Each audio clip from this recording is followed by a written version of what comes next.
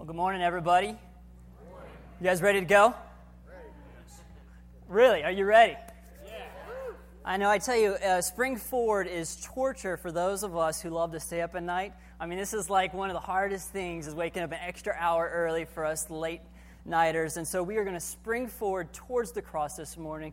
And Wade just prayed, but I feel like I need to as well. And so, God, we go excited about your word, excited about you and what you have to speak to us. Lord, I pray that we wouldn't allow any barriers, anything to get in the way from your word and what you have to say to us. That may you speak through me, God. And I know it's only your words, and it is only you who changes lives. I'm not good with words, but you are so very eloquent, God. And so I pray you speak so tenderly to our hearts this morning. And all God's people said, amen. Amen. I don't know if you figured this out yet, especially in our city. The fact is we are very fragile. And I know that may insult your American masculinity or the steel curtain we have here, right? The steel city. But the fact is we're all very fragile. It takes just a simple event, a simple phone call, a diagnosis for your world to be rocked. A simple phone call, that's all it takes. I received a phone call, I remember once when I was a senior in college preparing to go into the ministry. I received a phone call, one of the ones that you don't forget. And it was my mom on the line, and it was about my sister, my oldest sister at the time. She's 16. Her name is Holly. And so she begins to explain to me, your sister is pregnant. And I remember the reaction there. One, it was unbelievable. It took a little while for that to set in when you receive a phone call like that. First, I'm like, where's the shotgun? You know, we're in Texas. I'm going to hunt this guy down. The second one, of course, we all know, and maybe you're familiar with, is what was she thinking, right? What was she thinking? That was one of my reactions. And then, well, what's the plan? You know, when you receive news like that, it really shifts and changes your family, and a lot of things have to be figured out. There's a lot of questions, what's going to happen next? And the good news was this, is that she decided she's going to keep the baby. And I was very proud of her for doing that. And, it was very mature of her making that decision. She's going to keep the baby, and so really excited about that. Well, my year progresses, and I'm close to graduating. I believe it was around 7 months later, and I receive another phone call, one I will never forget as well. She's in labor. And so I'm super excited. I'm like, yeah, she's having the baby. Let's go. You know, I'm going to leave tomorrow. I'm still at school, so I'm going to drive home, and I'll be there and, try to be there for the labor and everything like that. And so I'm really excited. And the problem is that it was too early. She's having it 2 months too early, and they were concerned that she would still lose the baby if she had it, and so she decided to go forth with it. And so I remember that night praying. I mean, when you get news like that, you pray at a different level than you do every other day, right? You receive news like that, you are praying, and so I'm totally believing God. You can save this child.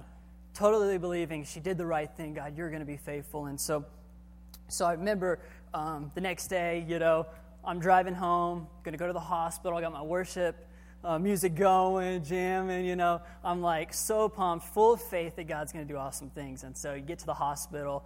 I go to buy some flowers because that's what a big brother has to do. And then I realize how expensive the flowers are at the hospital.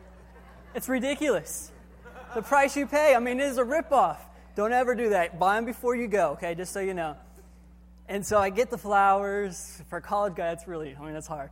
I get the flowers. I knew I had to do it. Then I make my way up the elevator to the floor that she was at and make my way down the hallway. And then I find my mom who's outside her room. And she says, you came too late. She had the baby and lost it already. And I tell you, there's such a heaviness that just, comes on you in a moment like that. And so as the big brother and the strong brother and the believer amongst the group there, I go into the room, and sometimes you just don't have words to say. You just don't have the words to express. And I do what I can and what I've been trained to because I just, been studying how to handle these circumstances. And then you get in a circumstance like that and you're like, I don't really know how to say or how to handle these things. And so I hug her, I pray with them, and I just present.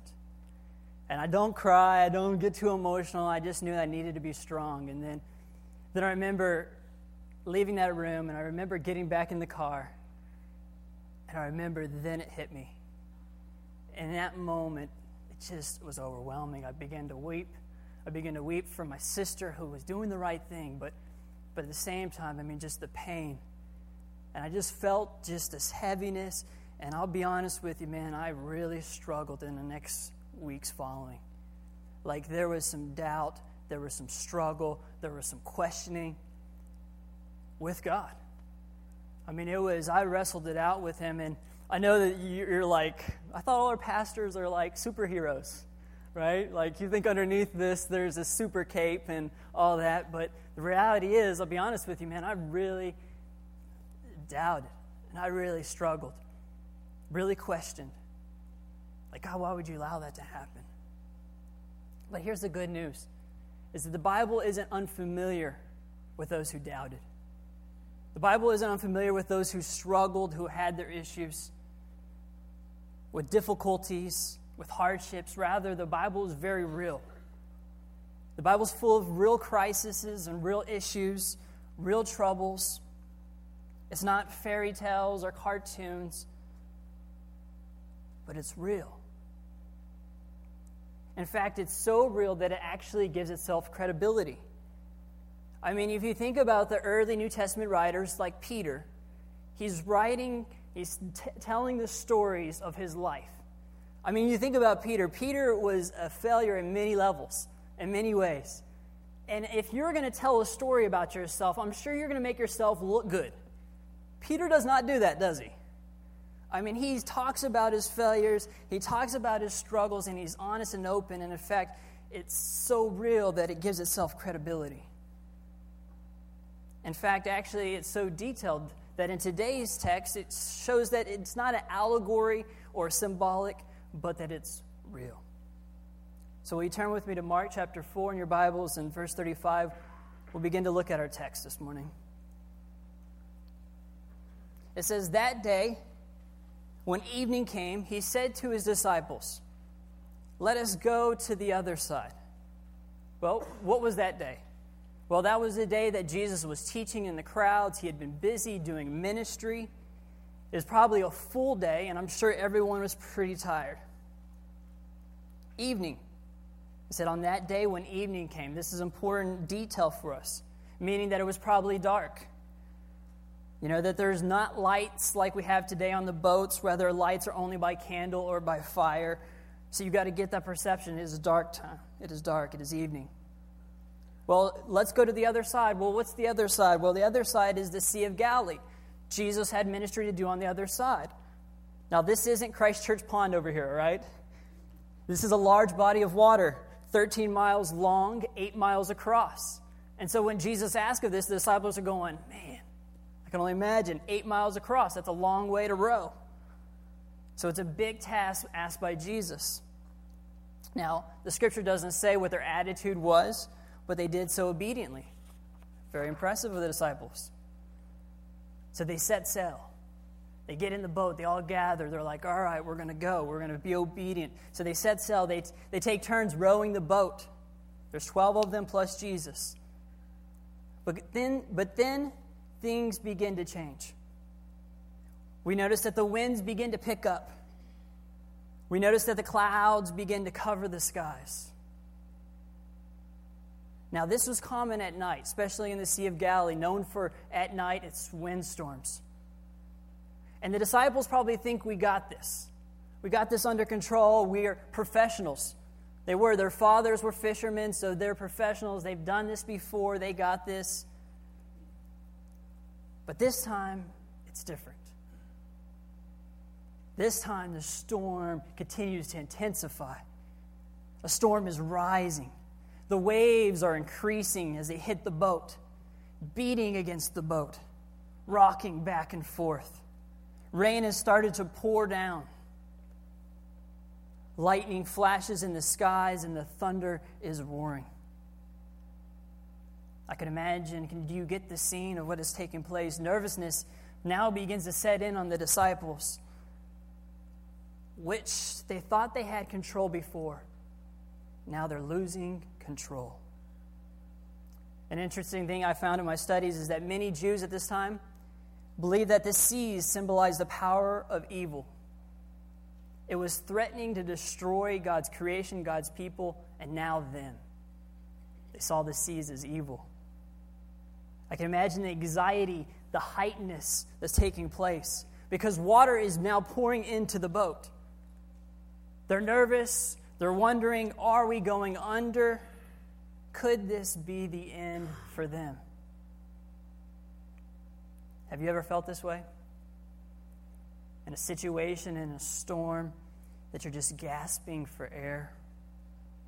Not so sure about tomorrow? I would say that we'd all have felt that way. Not so sure what's going to happen. The universal answer to that question is yes. We've been in storms where we've thought there's no chance for tomorrow. I remember in second grade feeling this way. A friend of mine spilled the beans to the rest of the class that I had a crush on a girl. I heard about it. Some people were making fun of me. And in second grade, I remember I was bawling and crying because I thought my world was about to end. I remember that. And that's in second grade. I remember that feeling that tomorrow isn't going to happen for me. It's interesting that Jesus tells a parable about two men who built a house, one on the sand and one on the rock. And then he says this, when the storms come. Not if the storm's going to come, but when the storms come. When. And that is the reality we live in. If you haven't figured it out yet, storms come. They sure do. But I love here, we look in the scripture, verse 38, that in the storm, the disciples knew where to turn. They find Jesus, verse 38, Jesus was in the stern. He was sleeping on a cushion. So they turned to the one who was sleeping. Not the one who was stressed out, not the one who was worried about their safety, to the one who is unaffected by the storm. He's asleep. He's worn out from doing ministry and teaching. You know, he taught a lot. He traveled a lot. He's been in the desert, which means there's a lot of heat. So you can imagine that he's just worn out. Really, he sounds like a teenager. I mean, who could sleep through a storm, right? Only a teenager. 15 minutes more, I can only imagine, right? 15 more minutes more. But we see in verse 38, the disciples woke him, saying, "Teacher, don't you care if we drown?" In other translations, it translates this. It says, they woke him shouting. Shouting. And here's an interesting thought for you. The storms don't wake him, but the cries of his people do. He doesn't hear the storms, but he hears the cries of his people. Jesus gets up, and he utters a command of utter simplicity. Peace, be still. Or quiet, be still. No pumping himself up, no pep talk. He just looks in the storm, and he commands its obedience. And it listens and obeys like a compliant child. Some of us wish our kids would be that way. The winds stop. The waves are calm as glass. I mean, it's a pretty freaky incident. Everything goes still and at peace. This force of destruction, this ungovernable, unstoppable power that was wreaking havoc in their world has obeyed. Only God can control it. Tim Keller, he tells a story of King Canute. I don't know if you've heard of him. He's a Danish king in the 11th century. And the king was getting so much praise from his servants and countrymen. They were flattering him so much excessively and referring to him as godlike. So he responds to them. He takes all these people, his servants, his countrymen, down to the ocean, and he goes and he shouts at the waves, "Stop." And of course the ocean kept coming. The waves kept going. See, he was saying only God can stop the seas. See, there are those who claim power. You may know them. There are those who speak in this name, or because I have power, because I've done certain things, or because of this, but they don't know real power. Jesus doesn't do anything like that. He doesn't wave a wand. He simply utters a few words, and it obeys. He simply says, "Peace, be still." He's saying, I'm not someone who claims to have power. Rather, I am power itself. Others may speak of power and think they have power, but I am it. And for those of you who know or think you have power, it's only on loan from him. Now, I've skipped over a very important question in the text. And it's really important if you look back, and it's this: Teacher, do you care if we drown? Or what we all really want to ask God at some point in our life is, why would you allow this? Why would you allow me to suffer? Or maybe we know somebody who suffered. Why would you allow them to suffer? Or maybe the question is, how could you allow this to happen if you're such a loving God? Those are honest questions. And there are some real reasons that God allows these things. First, I'll tell you this, is I believe God allows storms in our lives so that we may come to saving faith. That there are storms that come into our lives so that we realize we really need him. You look at Saul. Saul in the book of Acts, he was an enemy of God. He was out to kill Christians. Literally that was his mission and his journey. That's what he was about. And God says, I ain't having it. God blinds him for 3 days so that he could really see. Now, if you got blinded, I'm sure that is a storm in your life so that he could really see. See, God uses storms to save us. That's my testimony. He used a car wreck, a breakup with a long-term girlfriend, and me dry heaving over the side of a pickup truck in the middle of Arkansas to save me. Literally, that's my testimony, is that God used the storm so that I may come to saving faith. And maybe that's why some of us doubt today. We really struggle with doubt in God is because we don't have the hope. That maybe the reason why you're here today and you're struggling in your storm is because you haven't come to know him. So here's your invitation. The storms in your life may be pointing you to the cross. That doubters are welcomed. Doubters are welcome. Those who struggle are welcome to follow this King, Jesus. And the invitation is here for you today. Are there troubles? Yes. Another reason why storms come is because of our actions. Have you figured this out? That sometimes we cause these storms in our own lives. There are consequences to our actions.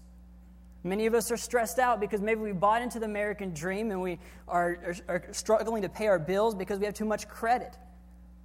We owe too much, and so we're stressed out. Maybe you're having trouble with your marriage today. And men, let me ask you the hard question. Are you looking at porn? Wives, are you respecting your husband? See, these are very practical things that cause storms in our lives and cause problems. See, because of our rebelliousness, our disobedience, we find ourselves in heartache, pain, and in suffering. We cause it upon ourselves. And see, these storms also occur so that we could grow. James 1, he says this. He says that our testing and our trials are so that God may make us mature, may grow us up. He's making us stronger. He wants a purified body, not a church of drama queens. He wants to sanctify us. You consider Joseph in the Bible. This dude was sold into slavery. He was falsely accused, falsely convicted, and put in jail. But we know the end of the story, right? that in the end it was for his benefit and the benefit of his family and for the kingdom. Romans 8:28 says, we know in all things God works for the good of those who love him and who have been called according to his purposes. And as we sang earlier, nothing is wasted. That he was working all things for our good. He's building his church, his body, for his glory. Now, there are other storms. Some storms we can't really explain. Some storms we don't know why they happen or why they occur. Maybe we know later in life, and maybe we not. They're mysterious. They're hard to understand. There are things in your life that, man, I can't explain to you why it's happened. There are things that occurred. There's some suffering that's taken place that I have no explanation for. And my words can't suffice. But I know the one who does bring peace and understanding. And he's great enough. That his Spirit speaks to our hearts. He gives us peace. It's why we can say that there's peace that passes understanding. Matt Chandler, a great preacher, teacher in Dallas, where I'm from, 3 years ago he was at Thanksgiving morning with his family, and he goes into a seizure in front of his kids. And so they call the hospital, they call the ambulance, call 911. The ambulance picks him up and takes him. They come to find out that he was diagnosed with a brain tumor, brain cancer. And so here's what he says as he's about to go under the knife, because his cancer was so extreme they had to put him under almost immediately.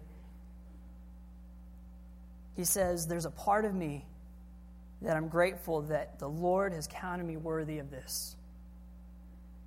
He says, I get to praise him before this, I get to praise him now, and I get to make much of him in the middle of my trial. See, that's beyond our natural understanding. And in the middle of his fight, as he's going through the chemo, he says, God can and he will heal me. And even if he doesn't, he's still good. That God is good in his seizures. And he says that God was good in preparing me for the cancer. And he's still even good in the chemo. Now that is a peace that passes all understanding.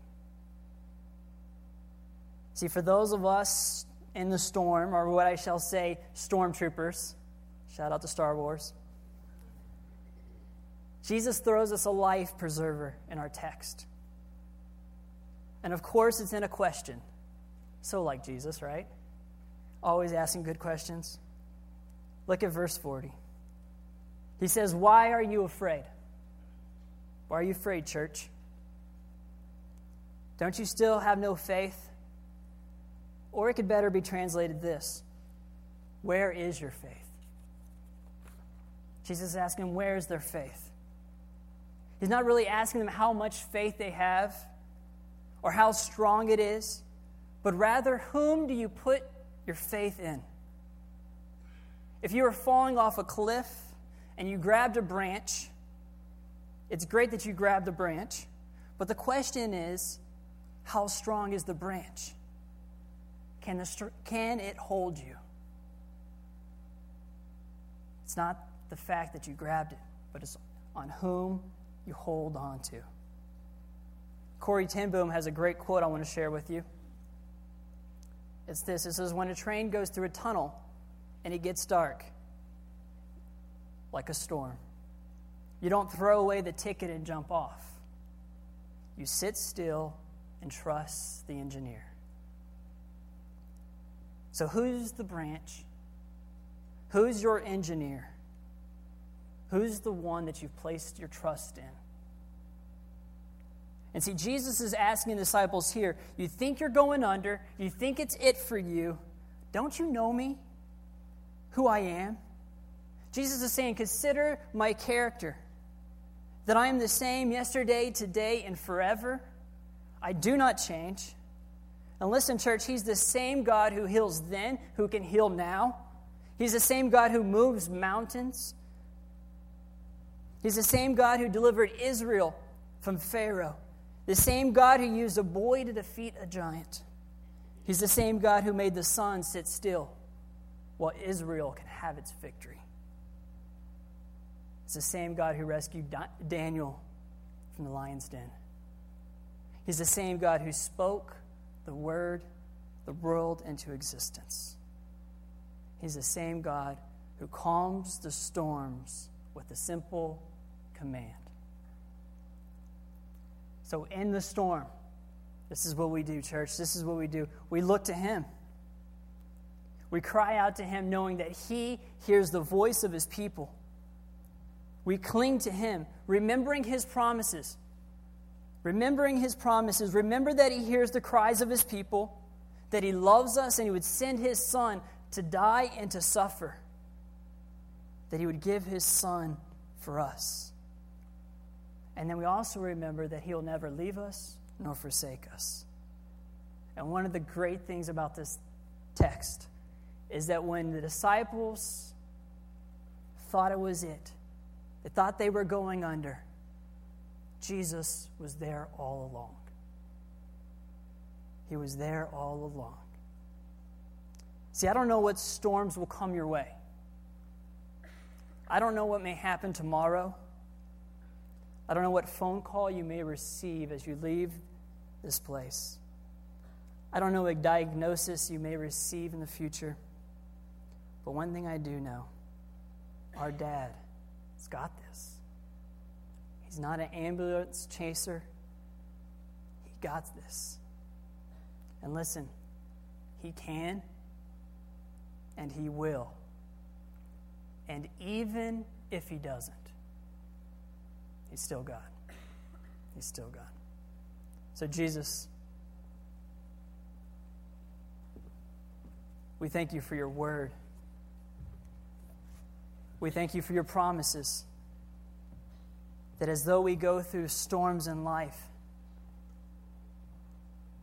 we remember that You are there with us. We cling to Your promises, that they are true for today. And whatever we're going through, may we just cling to You, keeping our eyes focused on the cross, on the perfecter of our faith. That is not how much faith we have, but just that we trust You.